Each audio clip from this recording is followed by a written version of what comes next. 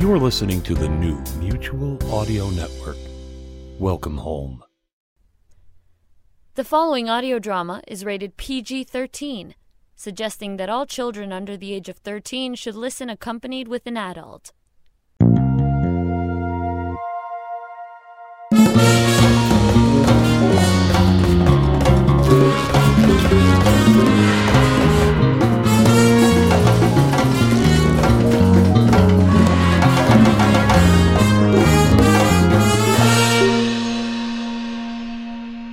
Good morning, everyone. I'm Jack Ward from the world's largest and longest-running showcase of modern audio drama, The Sonic Society, here with my co-host, David Alt, and we're running short again this week in time, aren't we, David?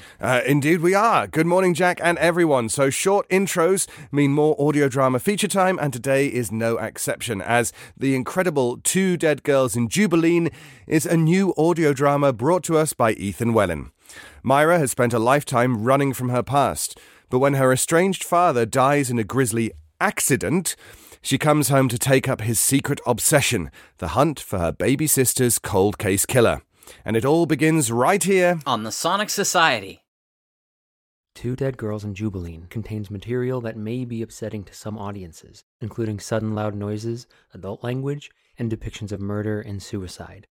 For more information, please find us on Instagram at 2deadgirlspod. That's the number 2 Dead Girls Pod.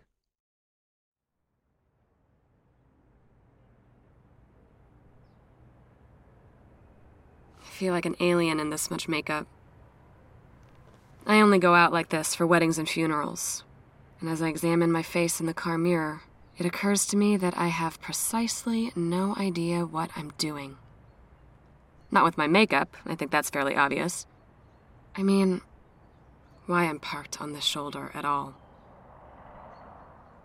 Maybe it's time to admit I'm not checking my makeup. I'm just trying not to get where I'm going.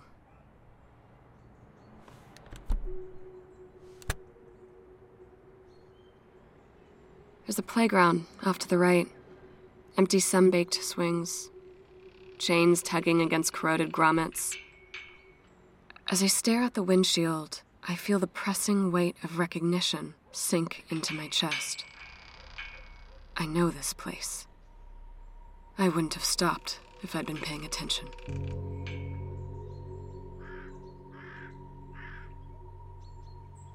A path cuts down through the wildflowers. It parallels a creek that drains to a nearby limestone quarry. It arrives at the feet of the two stone girls, joined hand in hand. 20 bitter Hoosier winters have worn their features smooth, but I remember what they looked like. I remember everything about them.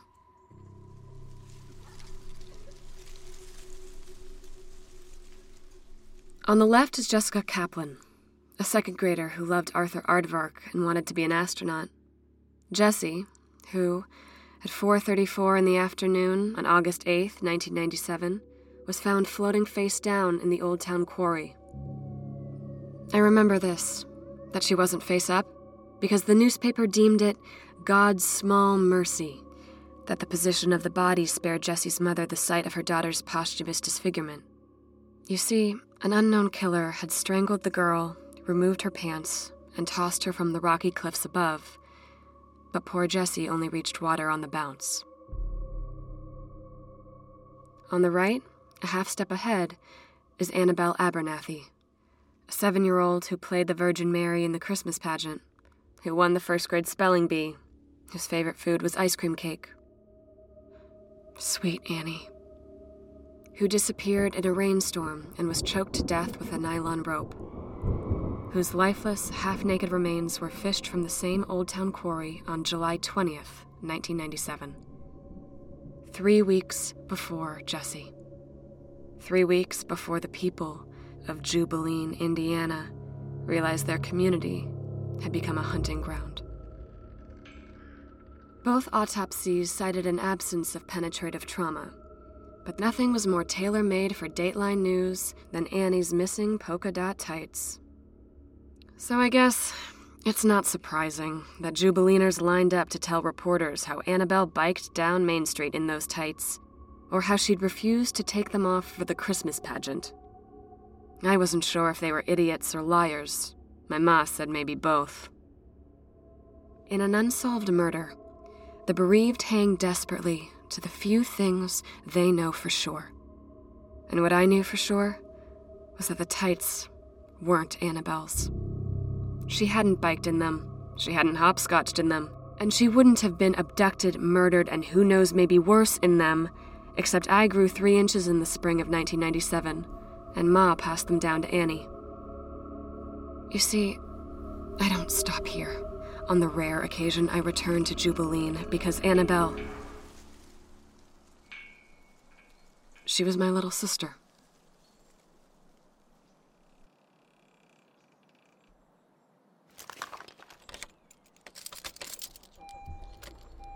Time to go. I only go out like this for weddings and funerals, and I'm not on my way to a wedding.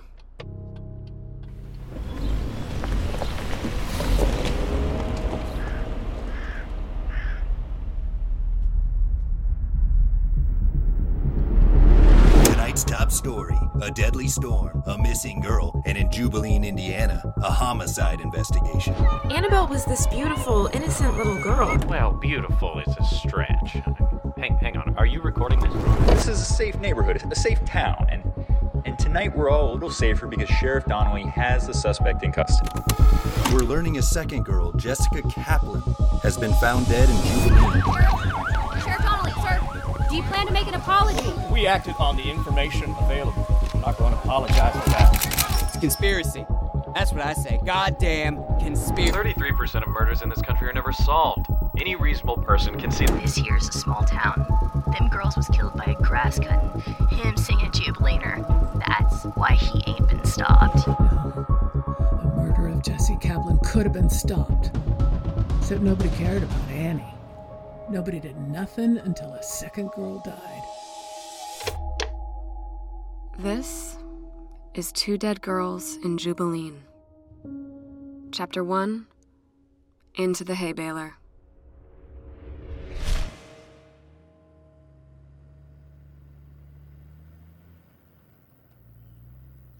Coming south from Terre Haute, my father used to say that you exit for Jubileen as soon as you stop smelling shit.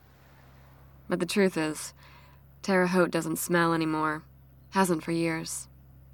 And so it's all the easier to miss Jubileen, the 2-stoplight seat of a tiny county with 100-fold more hickory trees than people. If you ask most folks here, they'd say that's the way they like it. If you manage not to miss it, Pa's exit will take you east, past town, past the statue garden, and the fences of the long-closed quarry, until at last everything gives way to the rolling cornfields of century-old farmsteads. A driveway reaches up towards a narrow white 2-story house on a hill. It looks, this time of year, like a bony finger testing the wind. I used to tear up that driveway on my 6-speed bike.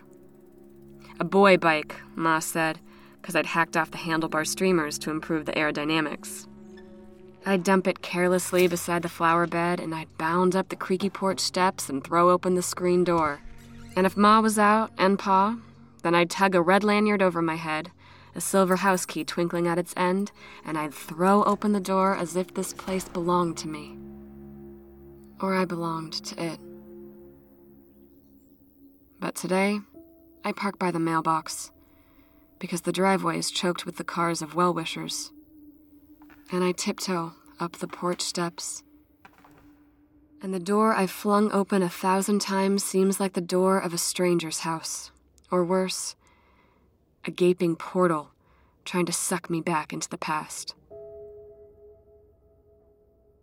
I sense, as I linger here, the eyes of a man beyond the corn.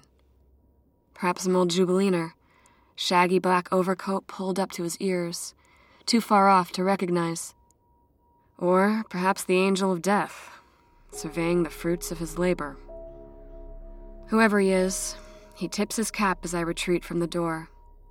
The red lanyard and silver key are long gone.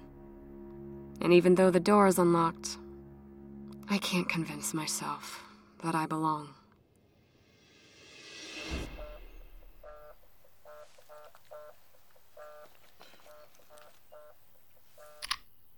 Hey, Berto.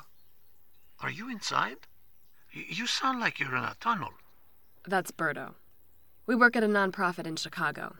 He likes to say if it weren't for the recession, he'd be doing the Times crossword on a beach in Argentina. But people like that don't give up engineering careers to make pennies in nonprofit data analysis. Actually, I'm hiding in a bush. Okay. I went around to the kitchen window to get an idea of what I was up against. Everyone brought a casserole. If you're planning on staying in that bush until Postmates starts delivering casseroles... Did you call for something specific? You know, there aren't any pictures in your cubicle. I don't like clutter. Neither do I. But I keep a few pictures. Gabriela and the nephews. Don't you have anything else to do?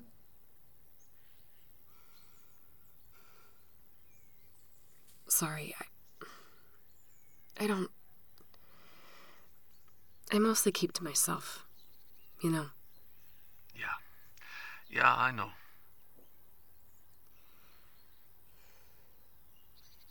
I'm okay.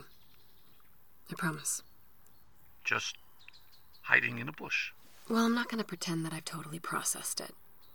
Nobody is ready to hear that somebody's just scraped what's left of your father out of the business end of a hay baler. Myra. We weren't close, Berto. At least we haven't been in a long time. I'm here to make sense of an accident and bury a stranger. And hope the past doesn't chase me any further than that. With all due respect, I think the only way to stop that is to stop running. Easy for you to say.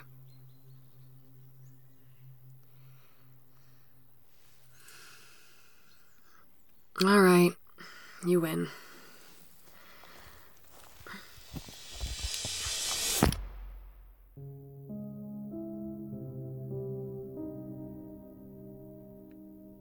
When Annabelle died, I learned a lot about the way people process grief. Not their own grief.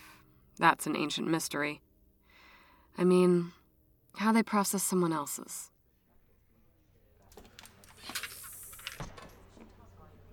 There's Mrs. Newsom, my piano teacher. People that old don't shrink from death. She squeezes my shoulder lightly. This will pass, she's saying. If you're around long enough, everything does. Denton McDougal dodges my eyes, like he did in 6th grade English 1,000 years ago. Introverts have to work harder to express grief. One must repeat, "What a tragedy, what a tragedy, what a tragedy." Pot-bellied Tim Jenkins is giddy. I'm not the dead one.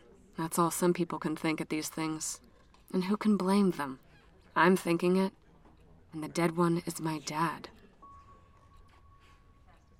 There is no more avoiding the moment I've been dreading.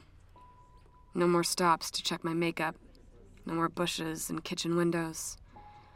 There is only me and the parting crowd and the coffin. And there beside it, in a straight black dress and a solemn black hat, Brenda Abernathy. Myra. What do you say? After a dead sister and the awful fallout. After moving away. What do you say after a decade of missed holidays? After phone calls so bad the phone stops ringing? What do you say after a hay baler? Hey, Ma.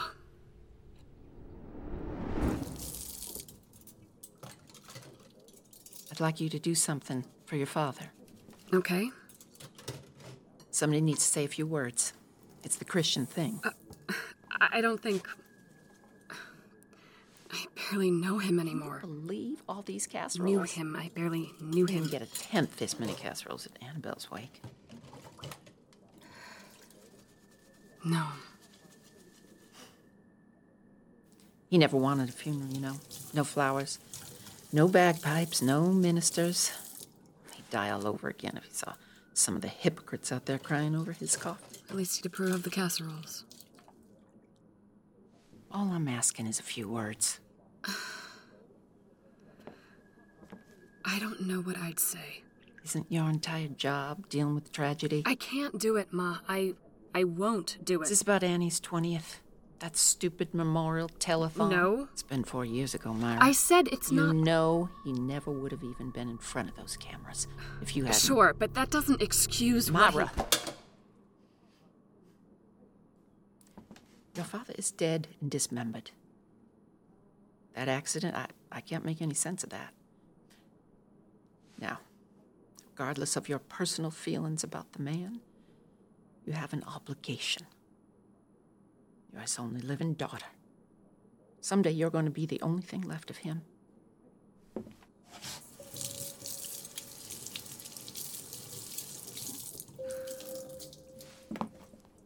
Did he suffer? All his life.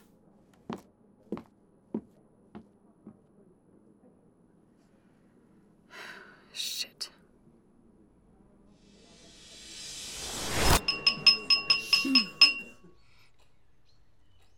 Ma and I want to thank you all for being here to celebrate the life of Edward Joseph Abernathy.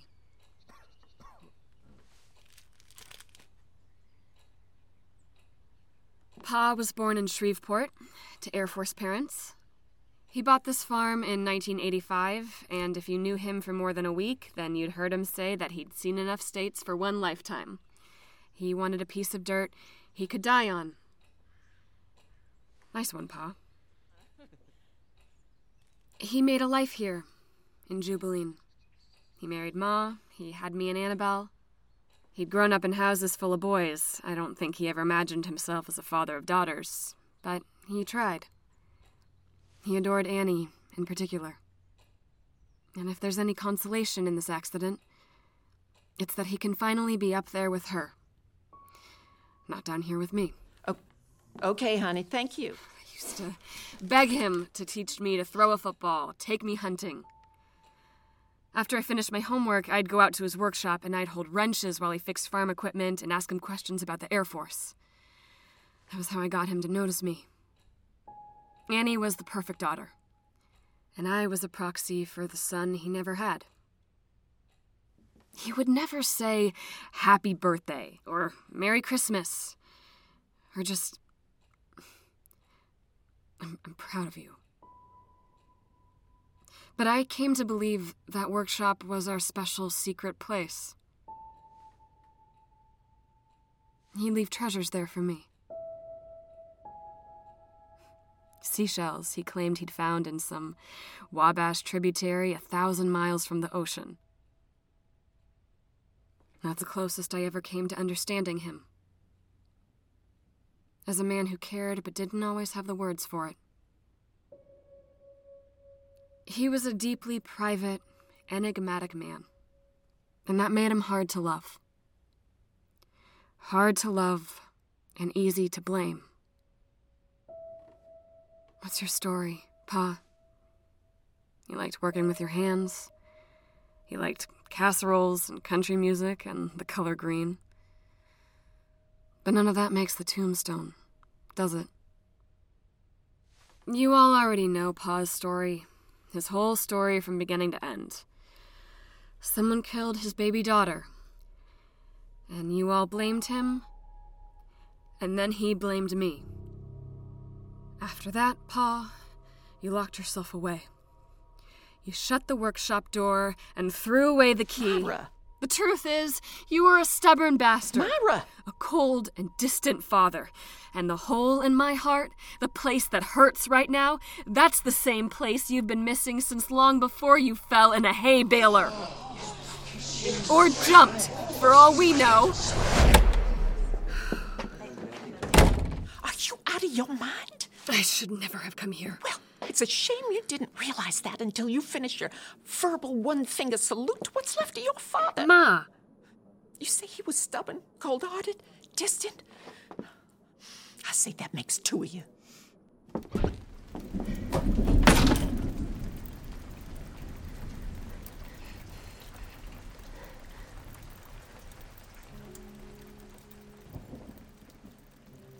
There's a little girl out there in the downpour. She's an inch taller than I remember. Or maybe it's just a trick of the rain, tugging her dress down around her like a cloak on a skeleton. In the statue park, she sports pigtails, like Easter Sunday. But today, her hair is just one long tangle of crimson. I wave. Is that you, Annabelle? Have you come to see Pa? Or me? Or both? We're engaged in a battle of wills. Who's winning? I don't know. But she's the one getting rained on. I probably seem like a terrible father. Maze! Maze, come on!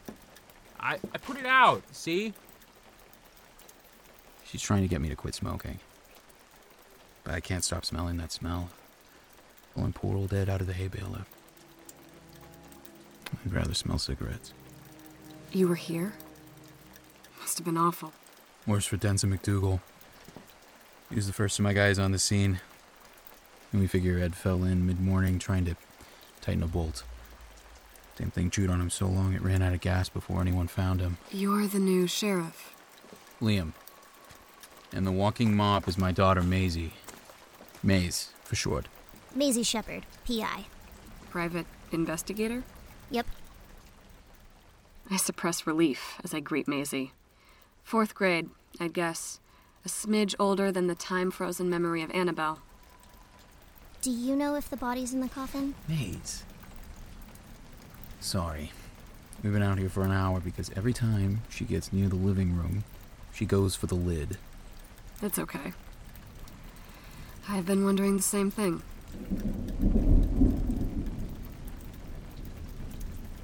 You, know Ed well? You really have been out here a while. What's that mean? I used to. Long time ago. Figured. I haven't seen you around. Well, between you and me, I think his mind was slipping. Near the end, he would just end up in somebody's backyard or up at the old quarry. No explanation for how he got there or why.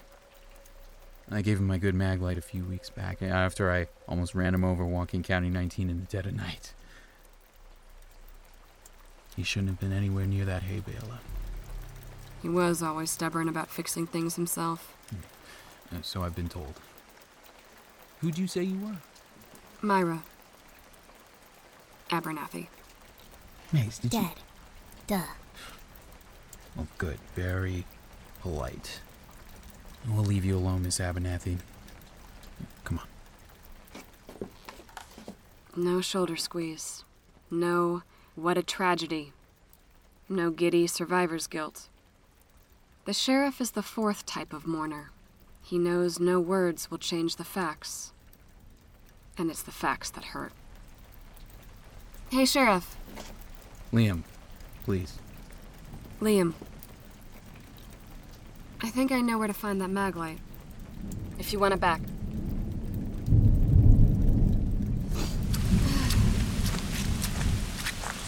How long you been in Jubilee? 3 years. Were you a cop before? Yeah, Baltimore. Big difference? I guess. Why'd you move? Long story. Short version? If it's the same to you, I'd rather not. Sorry. But you realize that makes you like a walking cliche, right? A city cop with a dark secret? I promise it's much less exciting than that. Not much further. No rush. Can't get any wetter.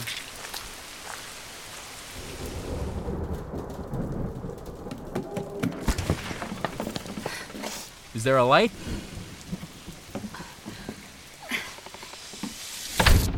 Pa's workshop.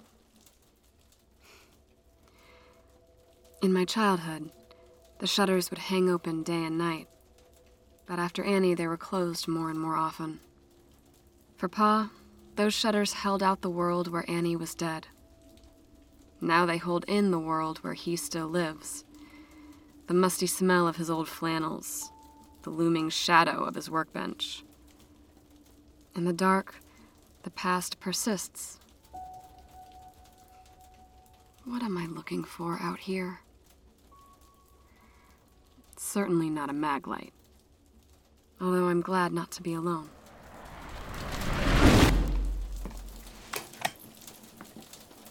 Wow. This place is a disaster. No offense. Is it always like this? No. Not even remotely.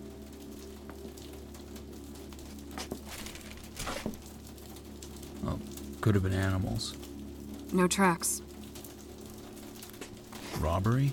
I don't think so. Maze, I thought I told you to stay in the house. Is that cash? Yeah, right here on the desk. Whoever did this, they were looking for something specific. Myra, are you alright? We need to move this. The desk? Yeah. Is that a problem? Well, it is if this is a crime scene. Come on. It's solid oak. It must weigh 500 pounds. $250 each if you stop standing around. Well, I'll stop standing around when you tell me what's going on.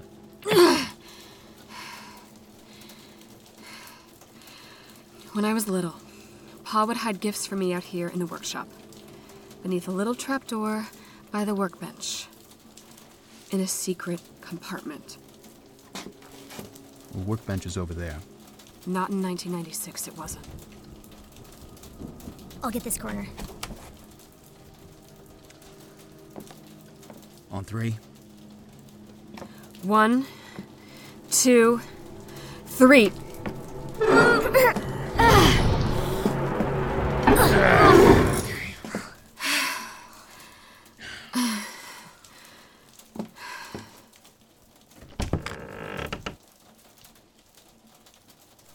Looks like an old notebook. These rows. This must be everyone in Jubilee. And the columns. August 8th, 1997. July 19th, 1997. Jesse Kaplan. And my sister. Your dad. He was charting alibis. He was looking for the Jubilee child killer. There's something else. Maisie, can you fit your hand in there? What is it? It's a cassette recorder.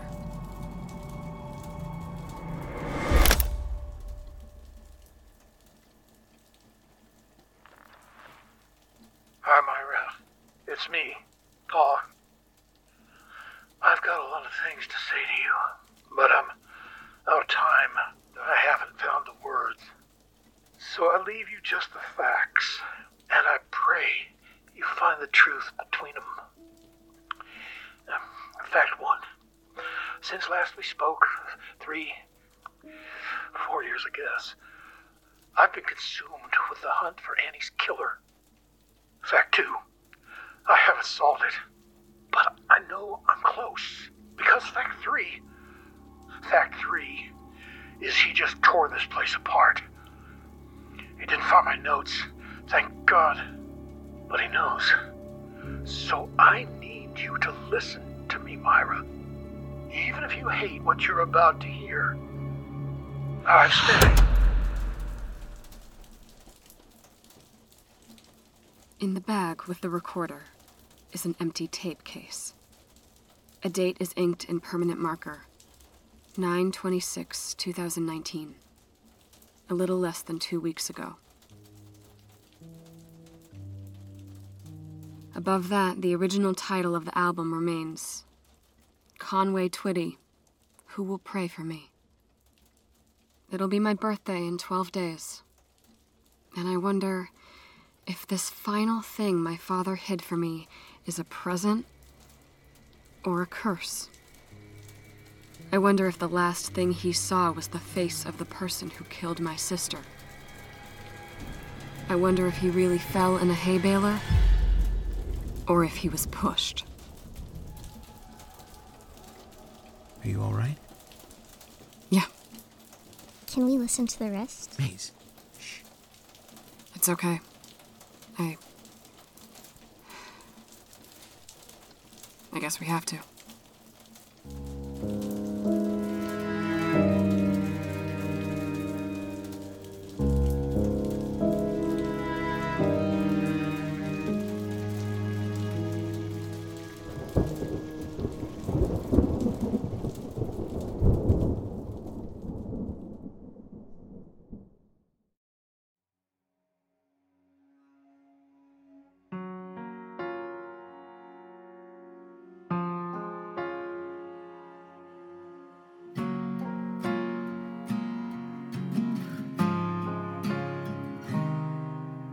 Tear apart the pieces of our home. I've never wanted to know why you could never let go.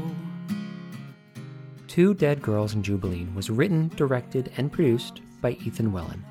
It stars Emily Goss as Myra, Zachary Cantrell as Liam, Susan Harmon as Brenda, Michael McShane as Ed, Marcelo Tubert as Berto, Haley Kewen as Maisie. Original score by Kevin Hutchins. Associate producer Emily Goss. Associate producer Zachary Cantrell. One Eye Open was written and recorded by Andrea Perez and Peyton Widener.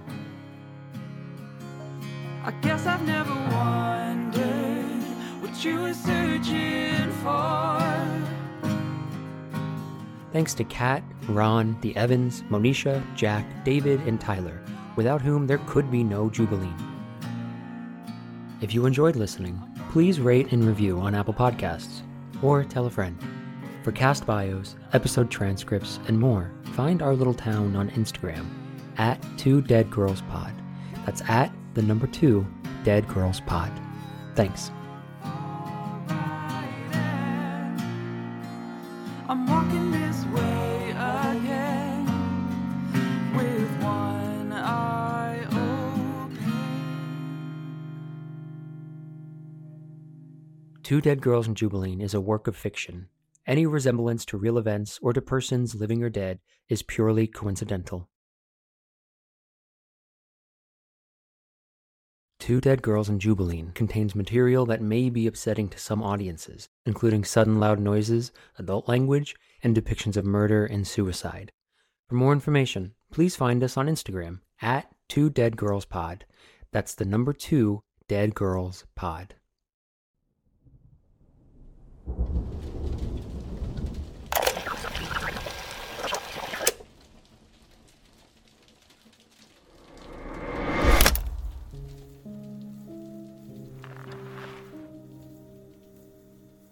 Hi, Myra. It's me, Pa. I've got a lot of things to say to you, but I'm out of time. I haven't found the words. So I leave you just the facts, and I pray you find the truth between them. Fact 1. Since last we spoke, 4 years, I guess, I've been consumed with the hunt for Annie's killer. Fact 2, I haven't solved it, but I know I'm close. Because Fact 3 is he just tore this place apart. He didn't find my notes, thank God, but he knows. So I need you to listen to me, Myra, even if you hate what you're about to hear. I've spent thousands of hours poring over case files, talking to suspects, verifying alibis. I've been to the end of every dead end and beyond. I've done it all in secret. At least as much as anything's a secret in a town as small as this. Not because I was afraid of being called crazy, although I'm sure it will be. It was because I believed the person who hurt Annie and Jesse was still here, still living in Jubileen. I've left you everything I know. Some is here in my notebook. The rest is hidden, a precaution in case this message is intercepted. to protect the people who helped me, to spare all of you my fate. Whatever that turned out to be. Myra, I know it's not fair, leaving this to you. And if I believe there was anyone else,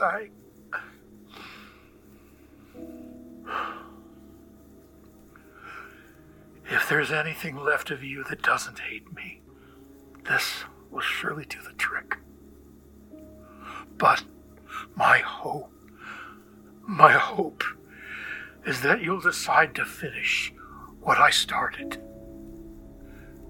Be careful, Myra. Jubileen is watching.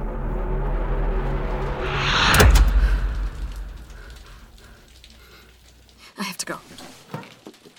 Myra, wait! Don't touch me. Sorry. I can't imagine what this must be like for you. You're right, you can't. He can't. He doesn't get to just die and saddle me with... I should never have come here.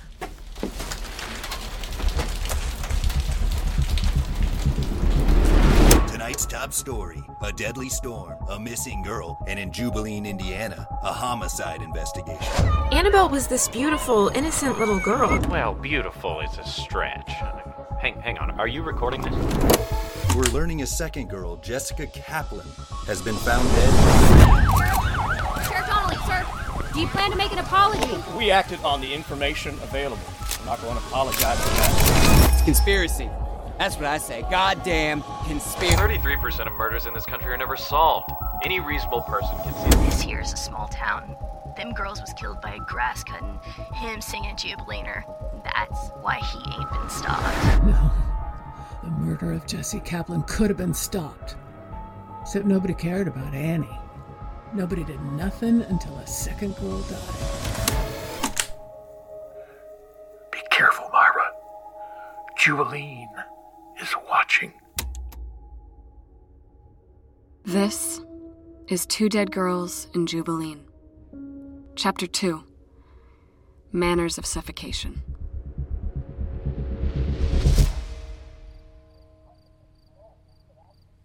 Okay, thank you. Yes, well, I'm sure she'll turn up.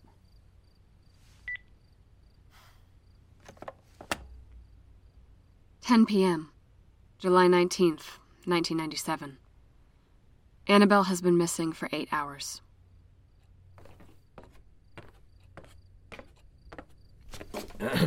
Brenda, hi. Sheriff Donnelly, there's cupcakes in the fridge. Myra, get the sheriff a cupcake. Okay. Oh no need. I help myself. Ed here pointed the way. That was Mrs. Newsom on the phone? She teaches Annabelle and Myra's piano. She's along the route Annie would have walked, and we thought... Yeah, I see. What can we do to help? Well, I was hoping to ask Ms. Myra a few questions. I told you to get on with it. It's actually procedure to conduct the interview in private. You've been missing 8 hours, Sheriff. Get on with it. Myra, I'd like to go over what happened today, up till your sister went missing. Please don't leave anything out. We're looking for a hidden clue, and it could seem like something ordinary. Do you understand? Okay. Speak up. Yes, sir. Good. How did the day begin? Ma works Saturdays at Ernie's Diner. Annie and I stay home with Pa. We watch cartoons. Do you like that? I mean, staying home with your father? Yes, sir. Does Annie? Is that relevant? Ed, shh. She likes it all right. Okay. Did anything unusual happen? We got a call from a stranger. A stranger? It was a prank call. You've been getting them for weeks. It's more useful in her words. I just don't want to waste... Ed!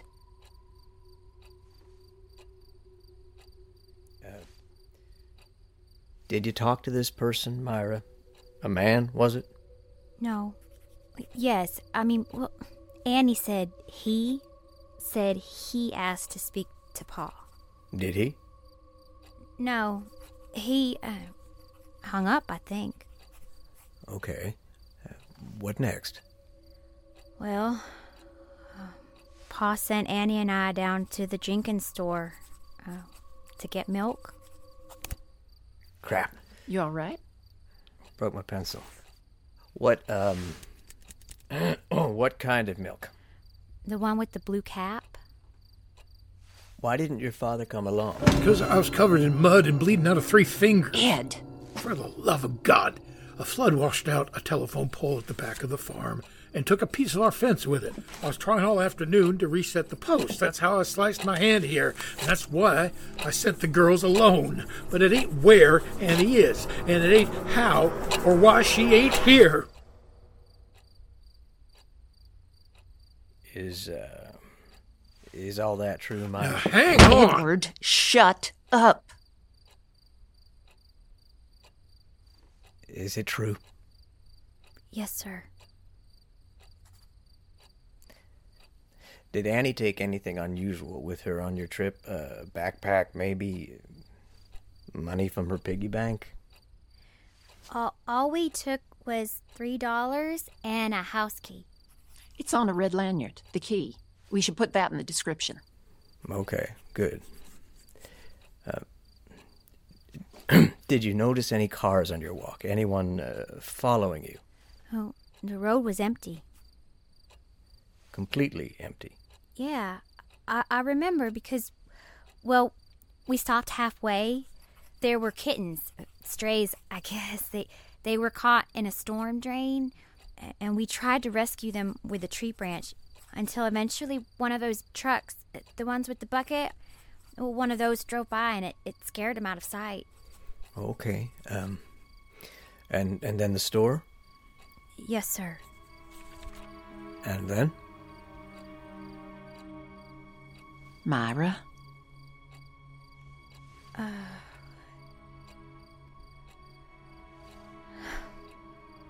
I sent Annie home with the milk. Alone. As I look back, I'm struck that Donnelly spares me the last question. We don't trace my steps any further. Not past the gas and sip slushy machine. Not the long way around a park which didn't used to be haunted. Not onto Ernie's diner to beg Ma for a ride home in the oncoming rain. Donnelly doesn't ask why. Why on earth I ran off with schoolmate Denson McDougal. You remember, from Pa's wake? No one makes me say that at the same time an unknown murderous pervert was choking the life from my little sister, I was utterly preoccupied with a boy. I've spent much of the rest of my life grappling with how much an 11-year-old can or can't be held responsible for such a thing. Thank you, Miss Myra. You've been very helpful. Am I in trouble? Of course not. Right, Ed?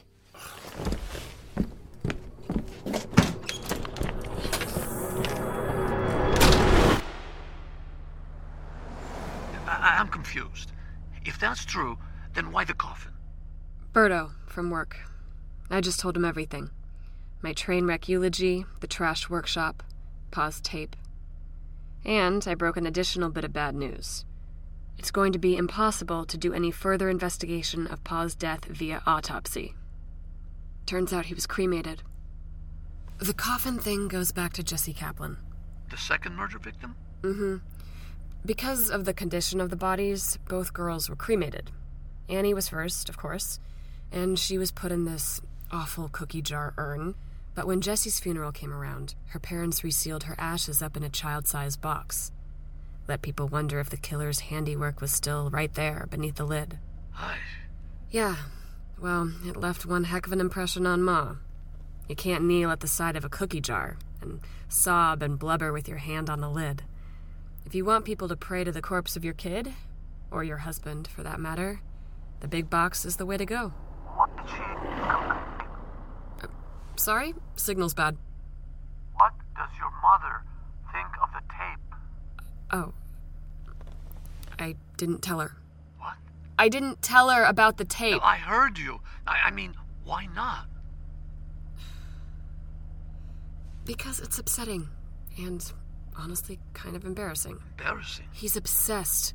Paranoid. He wasn't murdered, Berto. This whole thing is a gross fantasy, and keeping it from Ma is just me preserving a shred of his posthumous dignity. Which is a favor he doesn't deserve, by the way. You don't know that. Know what? That he wasn't murdered. You didn't hear the tape. He's off his rocker. Well, she had to have known he was working on the case. Unhappily married people living very separate lives? At this point, nothing would surprise me. I'm hanging up. I'll be in the office at 11 if you want to start with the Rodriguez stuff. You're coming back to Chicago? I'm not staying. I'm not playing his game. But if he really was murdered... If he really was murdered, then doing what he says is just begging to be the next little pile of ashes in a box the size of a corpse. And if he wasn't, which he wasn't, then the best I could do is chase the ghost of Jubileen in circles for years, just like he did, and find nothing, just like he did, and then one day, snap, record a delusional suicide tape, and throw myself in a hay baler, just like he did. Suppose the killer is out there, and nobody catches him. Can you live with that? I already do live with that. Myra, let me... What's that? I gotta go.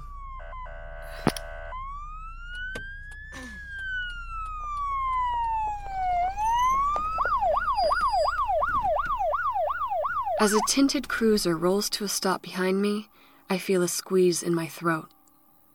Anticipation. Dread.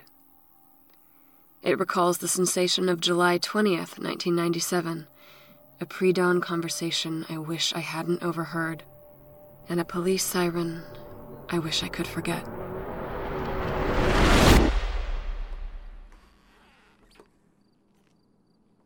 She's been gone 15 hours. Dolly's checking train stations and bus depots. I told him how many times she wouldn't run away. He's checking everywhere he can think of. I want to go back out there. No. If someone finds her, he needs to be able to find us. I can't just sit on my hands while she's out there alone. Well, you sent her. Excuse me? Forget it. We're exhausted. We should try sleeping in shifts. If this goes on all day... I didn't send her alone. No. Okay. But you did send her with Myra, who is 11 years old. My father sent me on an overnight bus to Dallas when I was 11. That's different. How? She's not... I know how you think of Myra, but she's not your son. What difference does that make? Your father wouldn't have sent two girls on that overnight bus. Maybe not, but he would have sent them up the road to the store.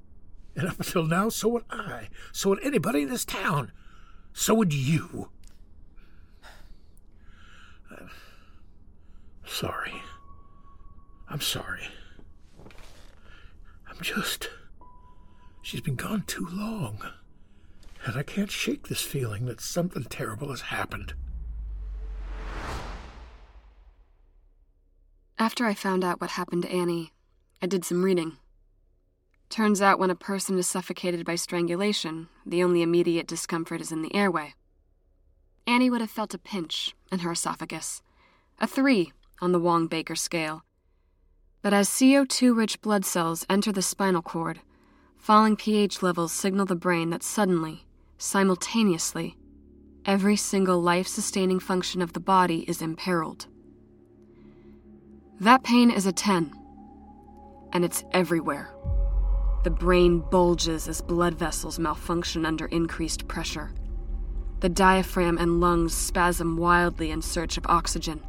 In the tips of the fingers and toes, pain animates involuntary flailing. The medulla believes you're underwater. It's trying to force you to swim. In fact, pretty much the only body part that isn't screaming is your larynx. At the moment Annie needs to scream most desperately in all her life. She can't manage a sound. I wasn't suffocating. Not really. I guess I'm just trying to say, standing outside the kitchen, realizing Annie might not ever come home, I sympathized. What's that? Myra? I can't breathe. Ed, she's having a panic attack. Myra, stop it. Myra, just breathe.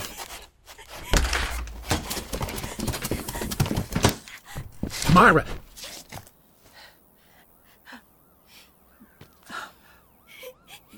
Do you hear that? I may only be 11 in this memory, but I know what that means. They call when they find your sister. They come in person when they find her body.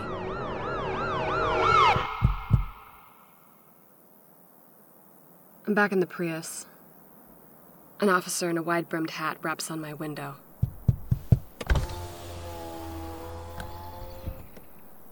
Liam? Yup. Sorry, I look absurd in this hat. What's happening? Is Ma... Did something... Oh, no, she... Yeah, everything's fine. Just, something I need to show you.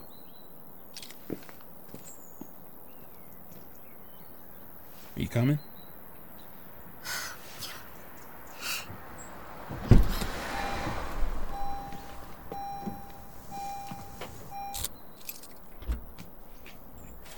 I guess I knew you were upset, so I didn't figure you were gonna skip town at first light.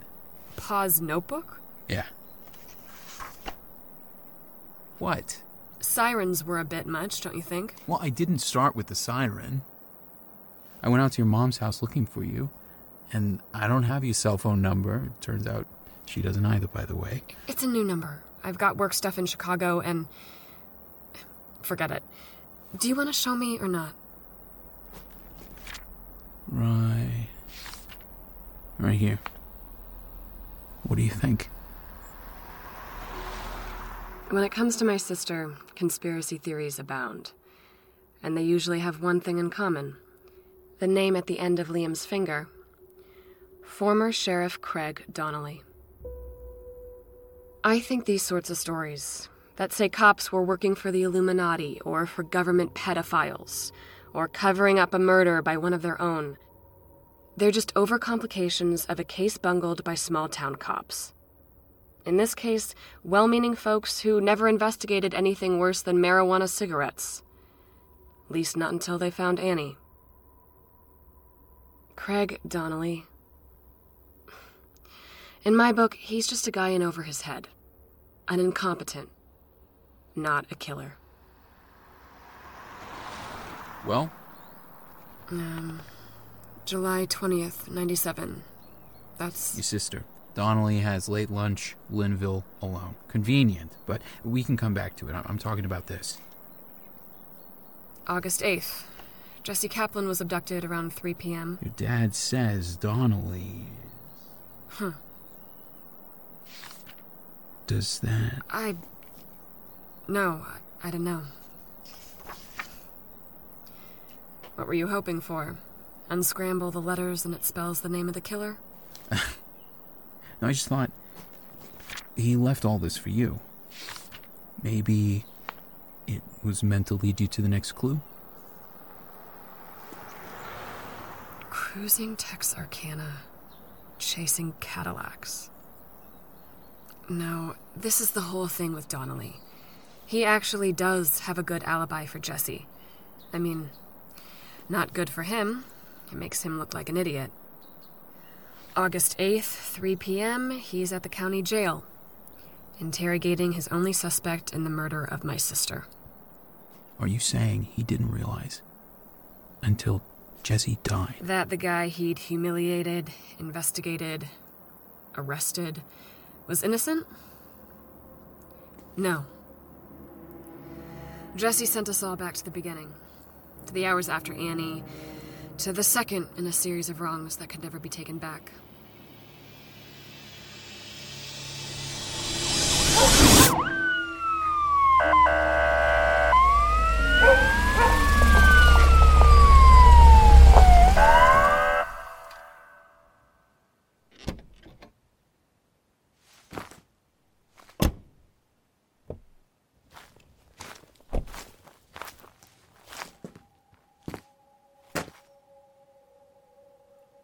Ed? Brenda? Sheriff, did you find something? Did you find Annie? We're back to the morning of July 20th, 1997.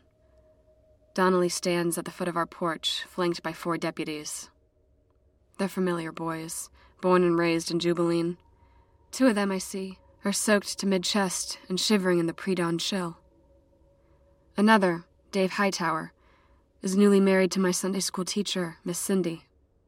And I realize with a sort of detached sympathy that it'll probably be her who has to scrub the slowly crusting vomit off the front of Dave's uniform.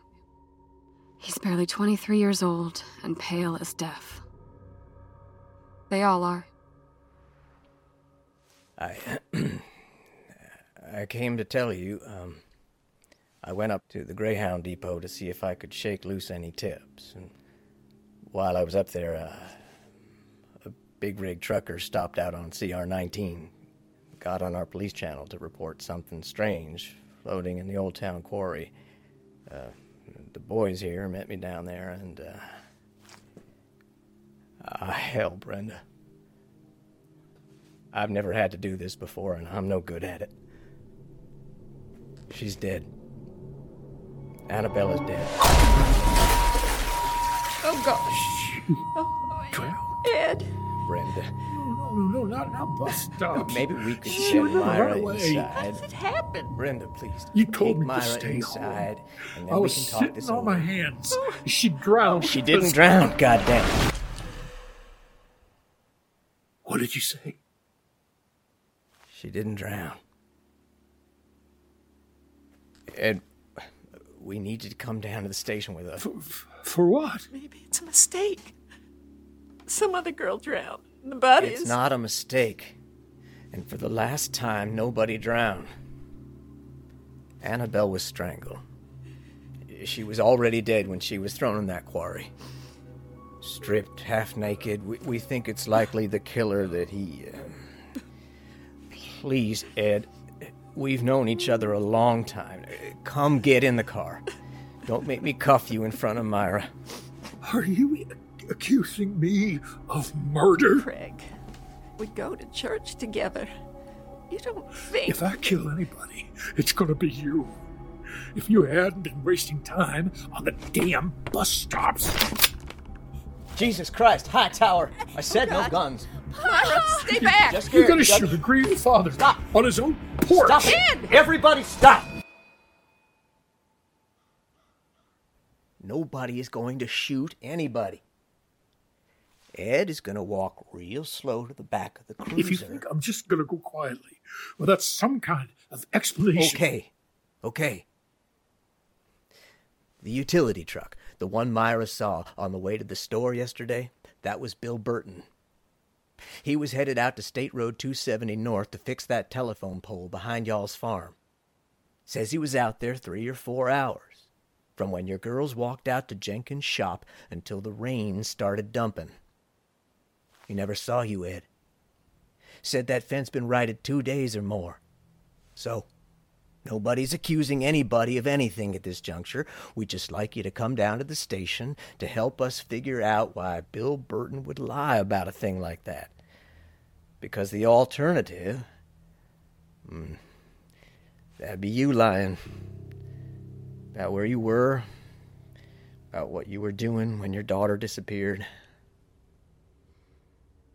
In the next 48 hours, Donnelly will delve into every aspect of our private lives. He'll separately interrogate us, asking questions about the cut on Pa's hand, what he was really doing the afternoon of July 19th. Questions about a dishonorable discharge from the Air Force, about why and for how long he and Ma have slept in separate rooms, in separate beds. He'll ask questions I don't quite understand, about if Pa has ever brought me into that room, if Pa has ever brought Annie into that bed. Donnelly's deputies will toss our house twice, on 2 separate warrants. Although they'll never spot anything more consequential than the thing Donnelly already spotted 12 hours previous, in the midst of retrieving his cupcake. An item which, as much as Annie's disappearance itself, set in motion the Rube Goldberg machine that destroyed my family. An unopened gallon of 2% milk. As Pa sits into the back of the cruiser, his eyes meet mine. And I know, instantly, that Donnelly is wrong.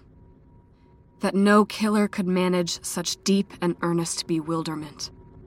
Such righteous indignation. Such bottomless despair. But what about Donnelly? Meaning, was he the head of a conspiracy to frame Pa? A plan that fell apart in the face of a badly timed second murder? Or was he just a bumbling bully of a cop, scared out of his wits by the sight of a murdered child? I guess I've never been 100% sure. Myra. Hey. Sorry, there's... Read it to me one more time. Cruising Texarkana, chasing Cadillacs. It's a Wayne Hancock song. Liam stares at me expectantly. He's guessing at something I already know. That Pa owned Johnny Law on a cassette. In my mind's eye, I give him a shrug and a smile. I wish him good luck, and I walk away. But then I hear Berto. Can you live with it if he's out there and he goes free? I do live with it. Don't I? Or is the truth that my life has been on hold all these years? Is my entire lonely existence a defense against how badly I want, maybe need, to ask who killed Annabelle Abernathy, and to be able to name someone who isn't me? In the silence, I notice the slow-turning drone of race cars in far-off Kent, their drivers circling one of 1,000 cemeteries for Brickyard Dreams. Like me, they race and race and race, and yet with every turn find themselves hurtling back towards the place it all began. Okay, I'll look. Well, what about those work things? I can put them off. You'll have the whole town in a twist if you go out to the farm and start going through Pa's stuff. Okay, of course. I'll talk to you soon, I guess. You got a pen?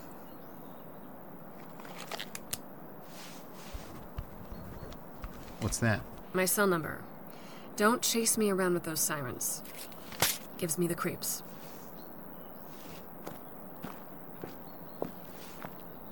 Hey, what do you think we're gonna find on that tape?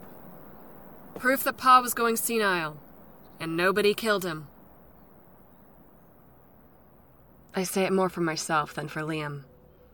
Because the alternative, that it may lead to the identity of a man who killed my sister, who killed Jesse Kaplan, and then killed my father to cover it up, I'm not sure if that's something to hope for, or something to be afraid of.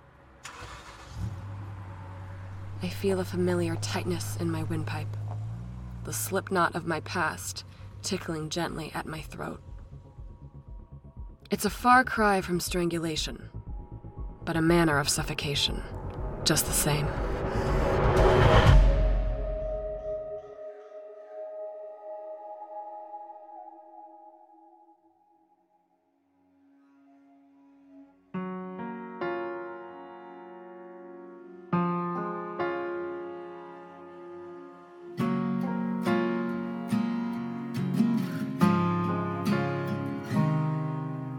Tear apart the pieces of our home. I've never wanted to know why you could never let go. Two Dead Girls in Jubilee was written, directed, and produced by Ethan Wellen. It stars Emily Goss as Myra, Zachary Cantrell as Liam, Susan Harmon as Brenda, Michael McShane as Ed, Marcelo Tubert as Berto, John Alley as Donnelly, Carrie Gutierrez as young Myra. Original score by Kevin Hutchins. Associate producer Emily Goss. Associate producer Zachary Cantrell. One Eye Open was written and recorded by Andrea Perez and Peyton Widener. I guess I've never wondered what you were searching for. Thanks to Kat, Ron, the Evans, Monisha, Jack, David, and Tyler, without whom there could be no Jubilee. If you enjoyed listening, please rate and review on Apple Podcasts, or tell a friend. For cast bios, episode transcripts, and more, find Our Little Town on Instagram, @2deadgirlspod. That's @2 Dead Girls Pod. Thanks. I'm walking this way again with one eye open. 2 Dead Girls in Jubilee is a work of fiction. Any resemblance to real events or to persons living or dead is purely coincidental. And that's this week's show. Please check for 2 Dead Girls in Jubilee show links at sonicsociety.org or join them on Instagram @2deadgirlspod. Join us next week as we listen to another series straight out of New York City. And until then, I'm David Alt. And I'm Jack Ward. Have a lovely week, folks. Good day, everyone.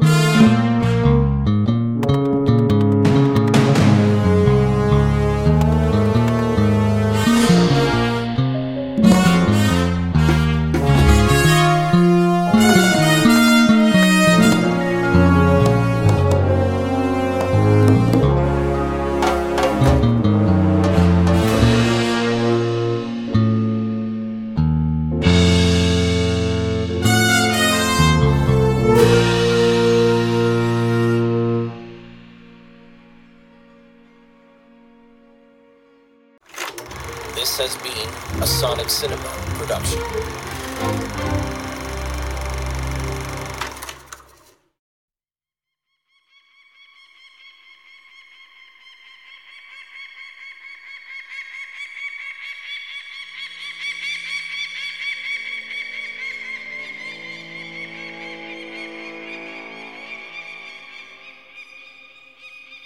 No one knows where he comes from. Some say he's not a man. Some say he's a force. Not of nature, but of something more primal than that. He's the acid taste of vengeance you can't quite swallow down in a town that's besieged by fear and unbreathed regret.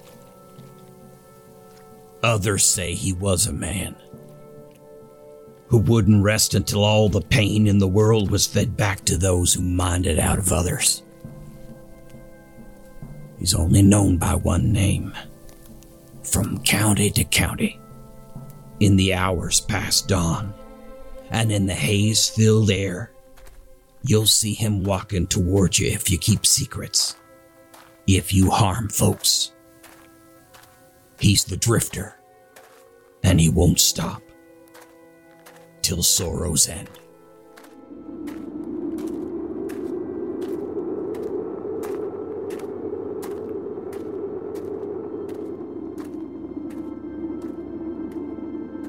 A weird Western series from Jeffrey Billard starring The Drifter. From Audio Groove Cats and the Amigo Collective, coming 2023, only on Mutual, with Episode 1, Before a Wind.